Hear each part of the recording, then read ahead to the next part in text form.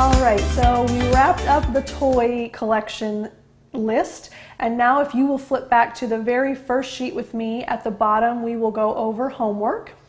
And you have a really easy week this week as far as homework goes. I know it's going to take some work and some effort to get toys, but the only two things that you have for this week are to start collecting toys on your list. So that's easy. As you collect them, check the box and make sure that you have a good representation of all three.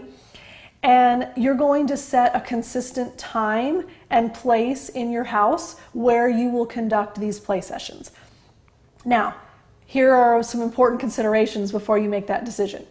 You want it to be in a room that has the fewest distractions and the fewest things that are going to cause you worry or anxiety. So, you don't want it to be a place where things could get broken. You don't want it to be a place where things could be made a mess and it would be difficult to clean up.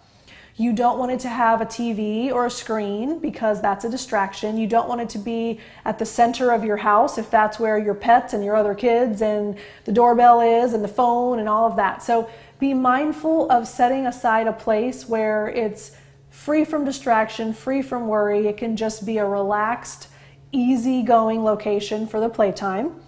And, for example, a living room might have a good open space, but if there's a china cabinet with glass doors and a whole bunch of, heirloom china inside, probably going to worry you a little bit if the child starts throwing a ball.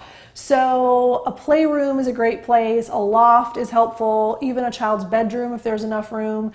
Wherever you can just kind of be a little more laid back and relaxed about what happens in those playtimes.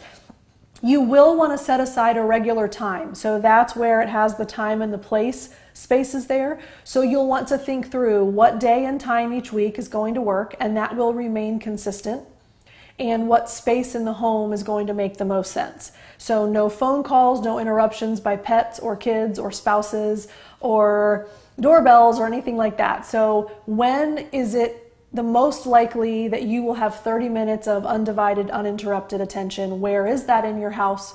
And those are the decisions that you'll need to make. So, for example, if you say Tuesdays at 4 p.m., all my other kids are at dance, parkour, wherever they go, and my husband's not home yet, and so I can do it at 4 o'clock every Tuesday, that becomes your consistent time. And then where in the home is going to make the most sense, in the playroom, in the toy room, wherever that is. So easy 2 homework assignments this week. And as always, if you have any questions, if you have any concerns, please feel free to reach out to me. I'm always available via email. And you can also leave comments as well, as you're in week 2 or whatever week we're on. Please feel free to just express whatever's going on, what concerns or questions you have, and I will respond as soon as I get the chance. So I'm so excited. I'm looking forward to hearing how your toy collection goes, and I will see you in week 3. Bye.